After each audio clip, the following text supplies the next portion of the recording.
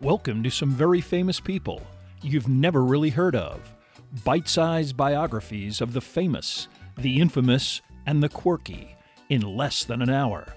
My name is Philip D. Gibbons, and there is more information about me, this podcast, and a bibliography at someveryfamouspeople.com.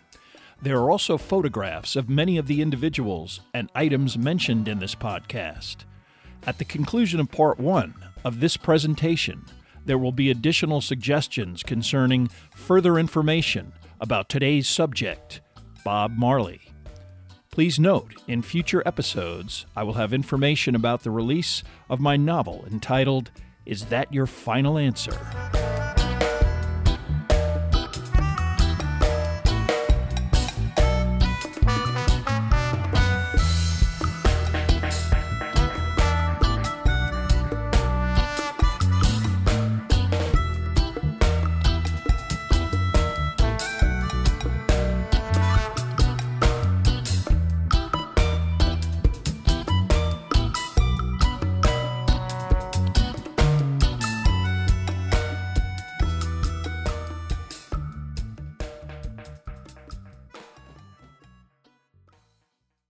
Now let's get started with our story.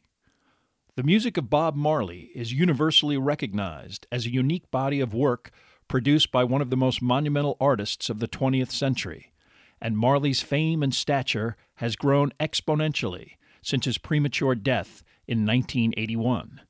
Today, his instantly recognizable portrait adorning clothing and artwork symbolizes a blissed-out, carefree lifestyle. But Marley's brief life was notably impacted by childhood neglect, third world poverty, urban violence, and the strife of Jamaican politics that eventually forced him to live in exile in the UK. His Rastafarian beliefs also compromised his health, and his death from cancer was directly attributed to his refusal to implement treatment which might have saved his life, but clashed with his strongly held spirituality.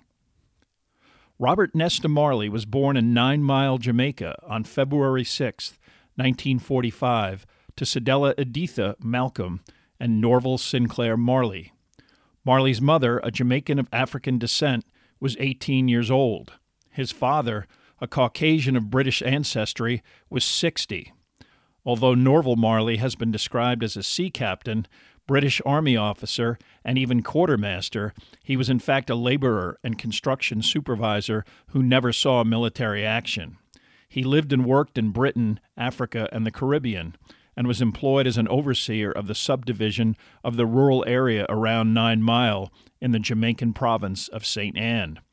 At the time of Bob Marley's birth, Jamaica was still a British colony, and 9 Mile had neither electricity or running water. Although Norval and Cedella, nicknamed City, were officially married, the relationship ended quickly, and Norval Marley would die in 1955. By the time of his death, he was in dire financial straits, provided very little for his family, and saw them even less. Bob Marley spent his infancy in rural Jamaica, but his biological father did remove him allegedly to a boarding school in Kingston when the child was 5 years old. Actually, Norval instead left him with an elderly woman, and Marley spent the next 2 years essentially abandoned to the streets of the Jamaican capital. When an acquaintance from 9 Mile recognized Bob in Kingston, his mother immediately came and got him. Marley's subsequent childhood in 9 Mile was difficult, his mixed-race identity earning him rejection and derision from both whites and blacks alike. Additionally, his mother was barely eking out a living working in a tiny shop, a situation that eventually prompted her to move to Kingston, 55 miles away. Bob was left with his maternal grandfather, Omeria, a farmer, while City moved in with various family members. The plan was eventually to move Bob to Kingston as soon as possible. During this time period, one of Bob's childhood friends in 9 Mile was 9-year-old Neville O'Reilly Livingston. Neville was nicknamed Bunny, and he eventually became an important part of Marley's musical prominence, but soon left 9 Mile to move to Kingston with his father, Thaddeus Toddy Livingston. Bob's mother was romantically involved with the elder Livingston, another reason for her to move to the capital. She worked mostly as a house cleaner, and in 1957 was able to convince her father to reunite her with her son. Although Marley was enrolled in school, he and his mother would live in various temporary residences until 1959. It was then that her brother, going through a divorce, vacated government housing in the Trenchtown neighborhood in the western area near Kingston. Although Trenchtown was a poor community, the two-story apartment that Sedella occupied was recently built, concrete with shared plumbing and cooking facilities. Highly desirable, it was deluxe accommodation compared to the previously occupied rented shacks or the rural squalor of 9 Mile. Centrally planned with numbered streets, the community contained relatively modern amenities, including sewage and garbage disposal. Bob and his mother would reside at 19 2nd Street. Trenchtown was a difficult environment for any resident, but Bob Marley's mixed-race identity made his early teenage years even more difficult. By necessity, he developed a combative personality with a reputation as a street fighter who was better left alone, earning the nickname of Tough Gong, a Jamaican moniker for a tenacious and insightful individual. He renewed his friendship with Bunny Livingston, the two already focused on music, an interest that was a common denominator in the Trenchtown neighborhood. Because most residents had difficulty finding meaningful employment, music or sports became one of the few legitimate escape routes out of the ghetto. Although intelligent, Bob Marley was a lackadaisical student who permanently dropped out of school at the age of 15. Instead, he decided that his future revolved around his musical ability. Most commercially successful artists usually benefit from a mentor or experienced professional initially providing expertise and guidance, and Bob Marley was no exception. Literally around the corner, on 3rd Street, a successful musician by the name of Joe Higgs routinely ran practice sessions with locals he deemed talented enough. There, Bunny and Bob met another aspiring singer named Winston Hubert McIntosh, eventually known as Peter Tosh, and Higgs decided the trio had something special. A fourth individual, Junior Brathwaite, was added as well as a pair of female backup singers. This group would perform locally with various mundane names until it was decided that The Wailers was an appropriate title. In Jamaican culture, to wail, W-A-I-L, was to plead from the depth of the soul to God for justice and deliverance from misery, economic and otherwise. But music was not Bob Marley's only occupation. He did find work as an apprentice welder in a small shop, where he managed to seriously injure an eye during this employment. During the welding job, he made the acquaintance of one Desmond Dakers, another welder and aspiring musician. Dakers sang during the workday, invoking the newly evolving Jamaican style known as ska, and exhibiting obvious talent. Unlike Marley, Dakers already had successfully obtained a recording contract with a ska label owned by a young music producer, Leslie Kong. With Dakers' blessing, in February 1962, Kong brought Bob Marley into the studio, and at age 17, the teenager recorded his first songs with some of the best Jamaican studio musicians on the island. Judge Not and One Cup of Coffee were the singles that emerged from these sessions, and while only modestly successful in Jamaica, they were a major step forward for Marley's career. Bob Marley also remained grateful to Dakers, who eventually changed his name to Desmond Decker, became a major Jamaican star, and achieved international fame, notably for his top 10 1969 hit, Israelites. In 1962, Marley's personal life also remained in turmoil.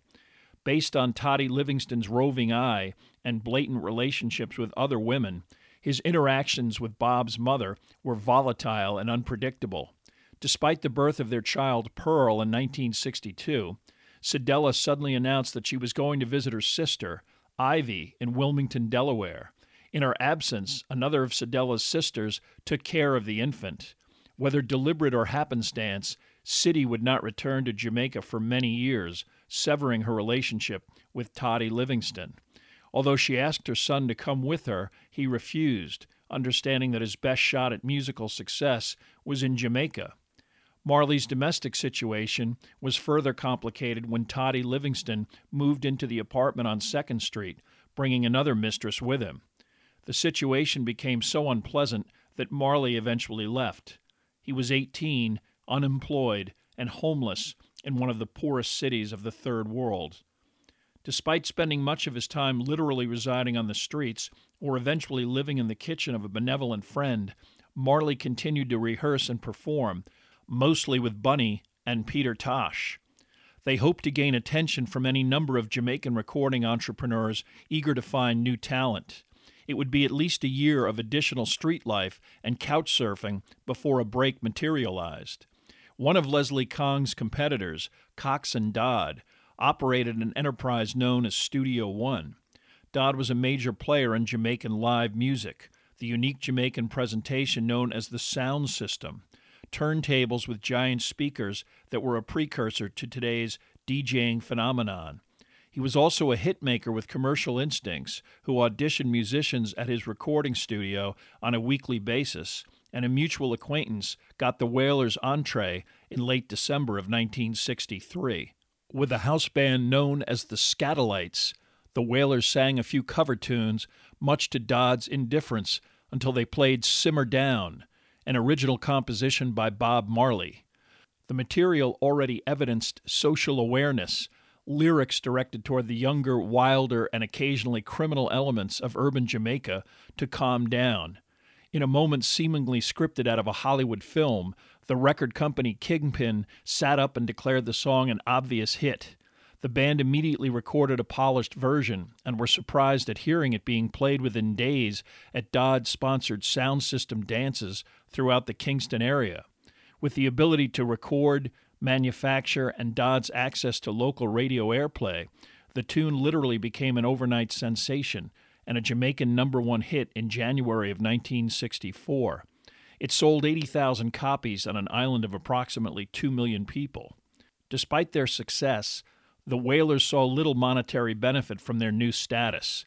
Dodd was a typical musical entrepreneur of the period who paid his sessions musicians a tiny daily wage and kept his contract talent on a small retainer. Despite the success of Simmer Down and other subsequent Studio One recordings, the Wailers received a few pounds a week and additional money for clothes worn while performing, but that was it. Years later, they recalled this period as both frustrating and humiliating, successful performers who were so broke they were still occasionally even barefoot. For 2 years, the Wailers habitually occupied the top Jamaican music chart positions, but got absolutely nowhere financially. Finally, Bob Marley became so fed up with the situation that he decided that he would join his mother in Wilmington, Delaware. He hoped to find work and save enough money to bankroll the Wailers' own production and recording efforts, allowing the musicians to retain control over the profits. Before leaving, perhaps to reassure her, Bob made the decision to marry his longtime girlfriend, Rita. He promised to return, and the official wedding on February 10, 1966, underlined his commitment. His wife already had a child from a previous relationship that also complicated any journey to the States. Bob's mother was remarried to an American civil servant, and they lived in a typically American middle-class home that to Bob must have been a veritable paradise. With several bathrooms and his own room, Marley's habitat was luxurious compared to that of most Jamaicans. Unlike Toddy Livingston, Edward Booker, Siddy's husband, was both kind to his wife and generous to Bob during his stay. Marley was able to find work as a janitor at Wilmington's DuPont Hotel, but his stay in Delaware was always meant to be temporary, and between his eagerness to get on with his life and music career, his desire to be with his wife, and the cold winter climate, Bob would return to Jamaica after 9 months. Because he needed and acquired a Social Security card for employment, Marley was also potentially subject to being drafted into the military during the war in Vietnam. In Marley's absence, one of the most monumental events in the history of Jamaica occurred on April 21, 1966. On this day, Emperor Haile Selassie visited the island for the first and only time in his life. Selassie was a major international figure and one of the few prominent political leaders of an independent African country, Ethiopia. But Selassie also occupied a unique prominence in Jamaica as a literal deity worshipped by members of the Rastafari. Rastafari was both a belief system and a social movement that originated in the 30s in the impoverished Jamaican African community, partially as a reaction to the oppression of British colonialism. The political fundamentals of Rastafari were based on the teachings and beliefs of Jamaican activists like Marcus Garvey. Deliverance from oppression and economic misery would ultimately be delivered by a mass migration back to Africa, specifically Ethiopia, which was referred to as Zion, a kind of promised land. Rastas also referred to Western society and its social, economic, and political institutions as Babylon, and designated such figures as the Queen of England, the symbolic head of the entity that had enslaved and colonized Jamaica, as the whore of Babylon. With the coronation of Selassie in 1930 and his official title of Conquering Lion of the Tribe of Judah and King of Kings of Ethiopia and Elect of God, Rastafarians, who used biblical scripture as the basis of their belief system, believed this ascension was a confirmation of their designation of Selassie as a divine Messiah who would lead their deliverance to the African continent. Additionally, Selassie's dynastic House of Solomon claimed to be descended from King Solomon and the Queen of Sheba, further enhancing the emperor's image in the eyes of the biblically insightful Rastafarians, who also maintained that Jesus Christ was a black descendant of Kings David and Solomon. Like most belief systems, Rastafari embodied a code of practices and laws that were unique and foreign to members of the general population. A dietary focus on items that were believed to be naturally healthy proscribed items like alcohol, tobacco, shellfish, pork, and even salt. Marijuana or ganja is a biblically sanctioned sacrament to be smoked or ingested as a religious rite. Physical appearance was governed by a biblical adage of Leviticus, which stated, "They shall not make baldness upon their head, neither shall they shave off the corner of their beard, nor make any cuttings of the flesh." True Rastas would not cut or even comb their hair, leading to the matting which became known as dreadlocks. While stylish in some circles today, initially this term mocked the non-believers who looked down on the Rasta community with condescension and even dread. Both Bob and Rita Marley were familiar with Rastafari, but the visit of Haile Selassie in 1966 would help cement their status as true believers. In anticipation of the emperor's visit, an estimated 100,000 Jamaicans and many Rastas descended upon Palisados Airport, a throng so huge that when he arrived, Selassie was unable to disembark. The area was so crowded that Rita Marley did not even attempt to access the airport. Instead, she waited along the motorcade route that would convey the African ruler to central Kingston. As she related in her autobiography, she was hoping to receive a sign or affirmation from the emperor, personally to signal that Rastafari was the true path. Haile Selassie was believed by Rastas to have stigmata on his palms, and when he passed Rita's vantage point, he looked her directly in the eye and waved, the dark remnant of crucifixion clearly visible to her. Rita Marley became an adherent of Rastafari on the spot, and upon her husband's return, she excitedly related details of the entire incident. Marley's return to Jamaica coincided with his own increasing interest in Rastafari. After hearing the details of his wife's conversion, he sought out Mortimer Plano, one of the more prominent spiritual elders in the Rasta community. In fact, on the day of Haile Selassie's visit, Plano had addressed the crowds at Palisados and persuaded the throng to back off from the emperor's aircraft, allowing the emperor to safely leave the plane. For the moment, Plano would serve as Marley's mentor in the ways of Rasta, although eventually Plano's attempt to control the Wailers' recording career would sour the relationship. By now, all of Bob Marley's musical peers were also committed Rastafarians, and to further the spiritual awakening, Marley returned to his grandfather's farm at 9 Mile. Omeria Malcolm passed away in 1965, and the vacant property served as the perfect sanctuary for Marley and his young family, Rita having given birth to another daughter in August of 1967. Marley spent much of this time period farming and composing additional songs with his wife. However, he frequently visited his Trenchtown neighborhood to commune with other Rastas and participate in the ritual known as grounation, rhythmic chanting accompanied with both music and ganja. He also continued to record with the Wailers on their own Whale and Soul M label, paying to produce the music himself, but allowing Cox and Dodd distribution rights. Again, this led to Dodd pocketing any receipts from these efforts, all quite successful in Jamaica, the final straw for the Wailers, who severed any further commercial ties with Dodd. Early in 1968, Bob Marley met another pop musician who was a more positive influence on his career.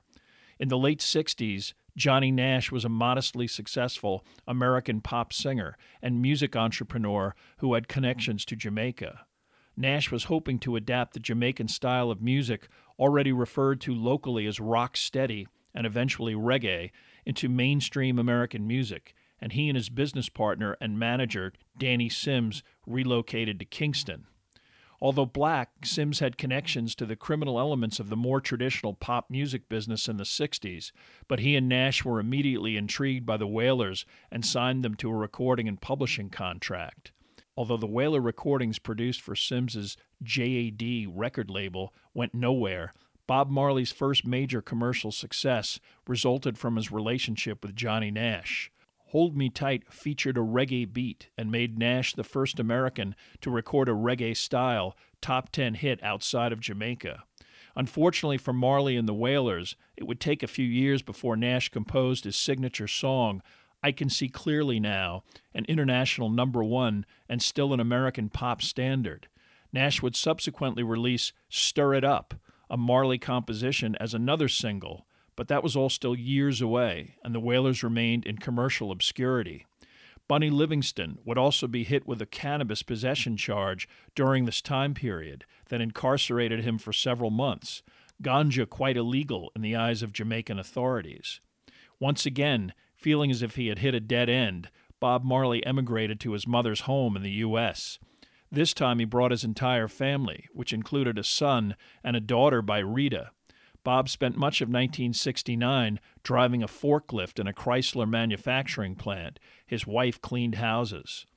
This trip, more chaotic and stressful with a married couple and children involved, was not as harmonious as Marley's first visit to Delaware. Possibly to escape this environment, Marley flew back to Jamaica on his own, Rita and family returning later. The Wailers were about to embark on a business relationship with another accomplished Jamaican producer and eventual reggae legend, Lee Scratch Perry. Perry's work with the Wailers is considered a major stepping stone that would lead to breakout success.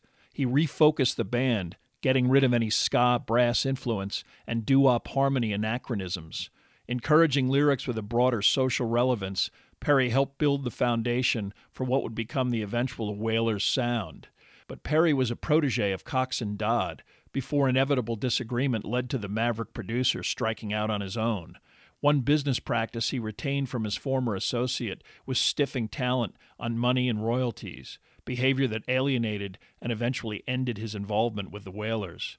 For the Wailers, the association was not a total loss. They convinced two of Perry's sessions musicians and rhythm section, Aston and Carlton Barrett, to work with them full-time.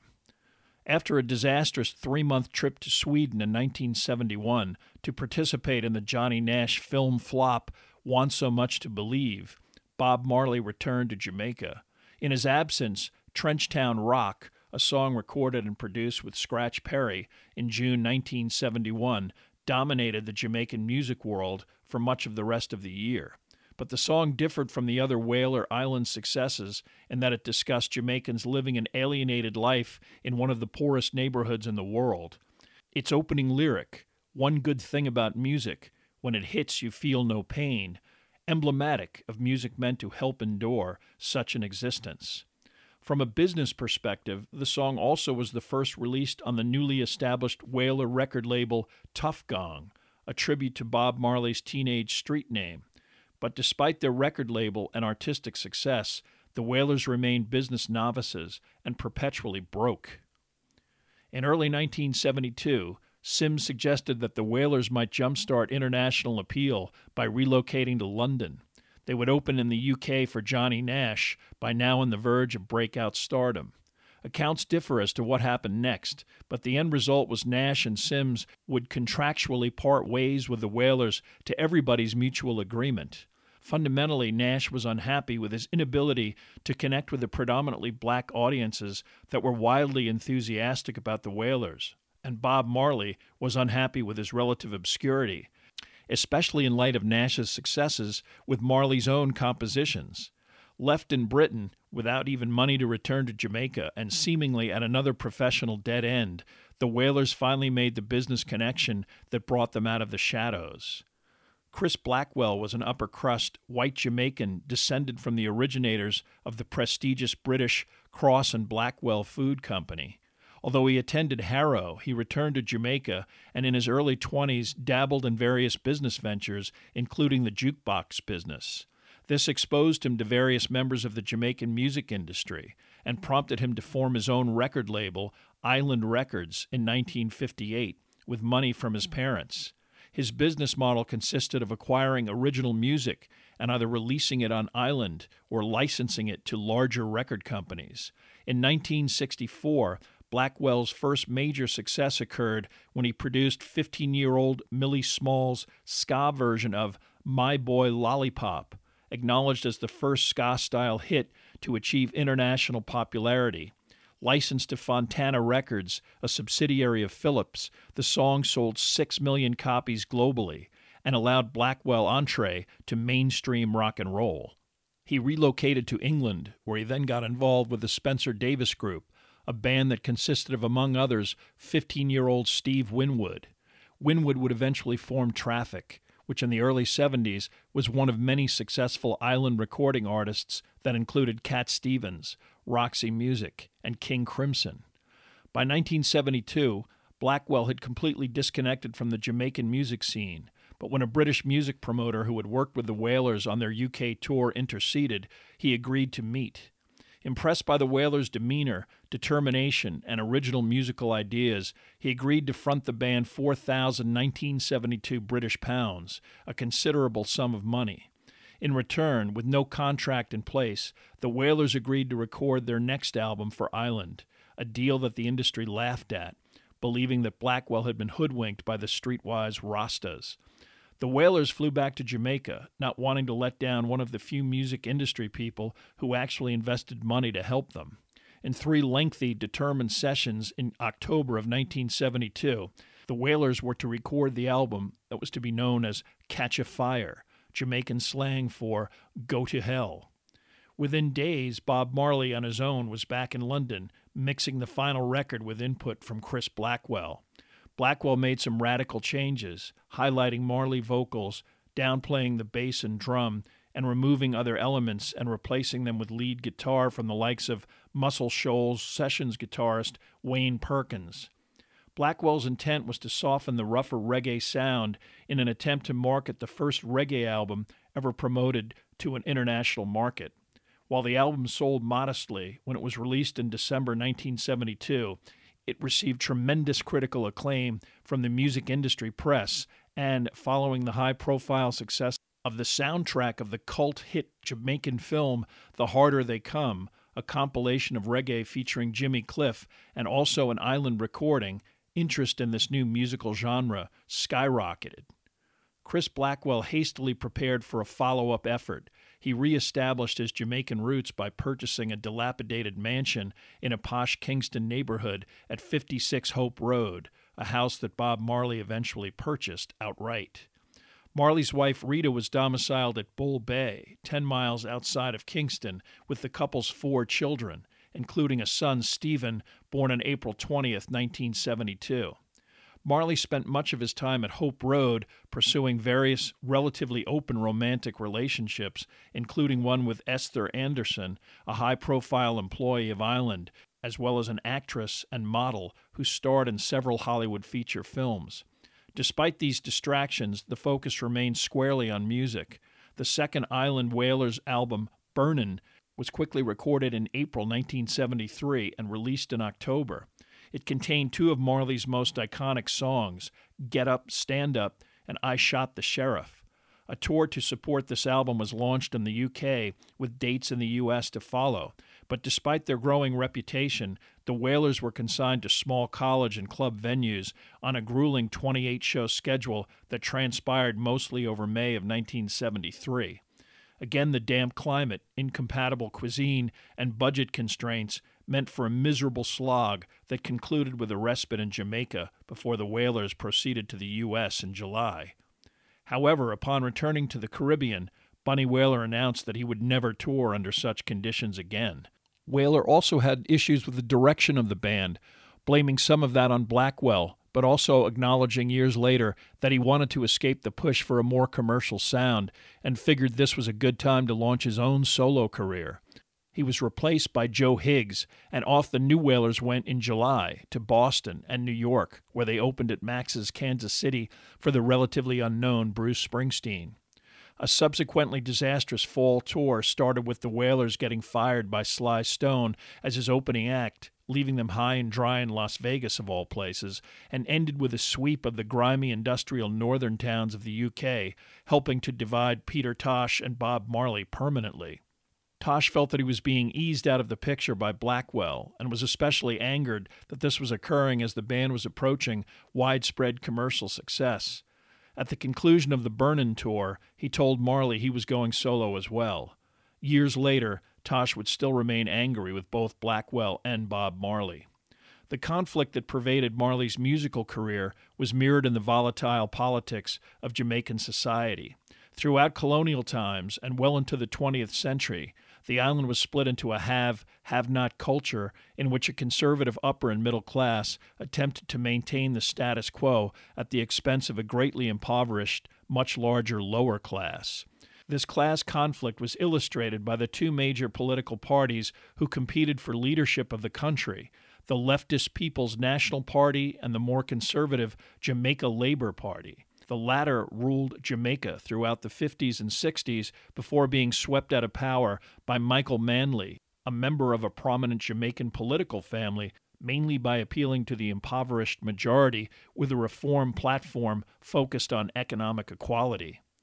While Manley did implement some fundamental changes like instituting a minimum wage, land ownership reform, and increasing funding for education, he also reinforced diplomatic ties with Cuba and identified Jamaica as part of a potential coalition between the non-aligned movement and the Soviet Union against what he described as imperialism. Such rhetoric alarmed the American government, concerned that Jamaica might devolve into another communist country on its Caribbean doorstep. The Jamaican government also renounced agreements with major American corporate giants like Reynolds, Kaiser, and Alcoa over fees paid for and ownership of Jamaican bauxite, a key ingredient in the production of aluminum.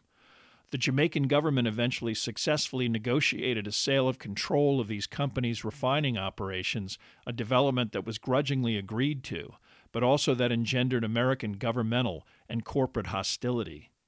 The competition between the two political parties escalated drastically in the 70s, with political parties paying already powerful criminal gangs to foment violence and assassination. Allegations that the American CIA became involved by providing elements of the Jamaican Labour Party with weapons and logistical support are widely accepted.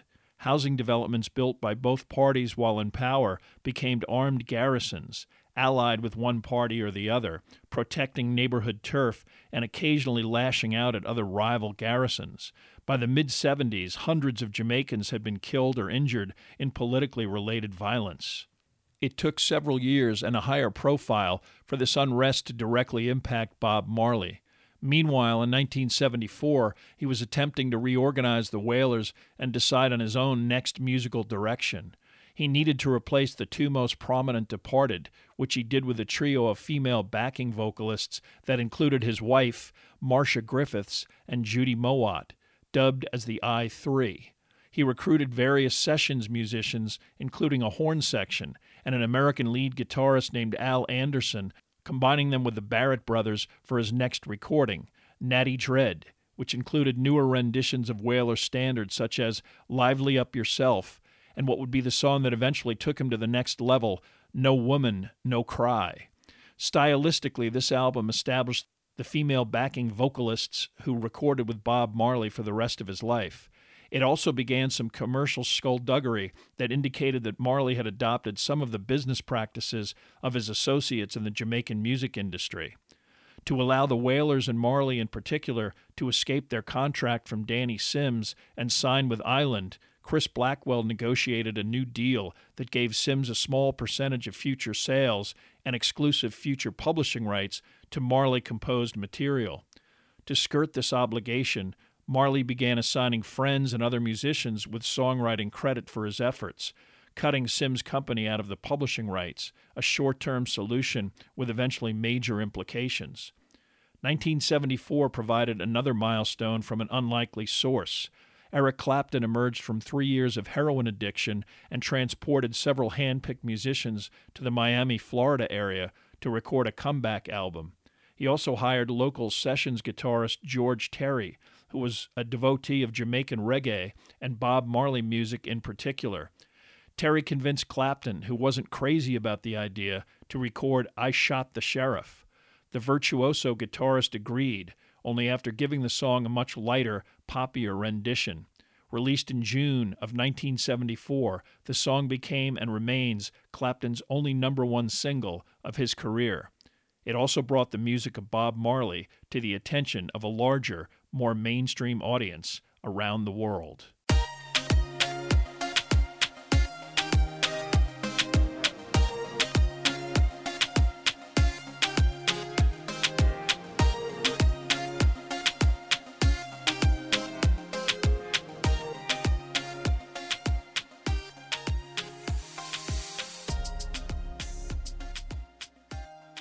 Thank you for listening to part 1 of this podcast about Bob Marley. Much of the information for this podcast came from the books Catch a Fire by Timothy White, So Much Things to Say, The Oral History of Bob Marley by Roger Steffens, Bob Marley, A Life by Gary Steckles, and Bob Marley, Stories Behind the Songs by Maureen Sheridan. There are also additional photographs, bibliographical and musical information at someveryfamouspeople.com. If you have enjoyed this presentation, please like us at our Facebook page, Some Very Famous People, and follow us on Twitter at Philip D. Gibbons. Also rate us on iTunes, and, if you have the time, leave a brief review. A link is provided at the website.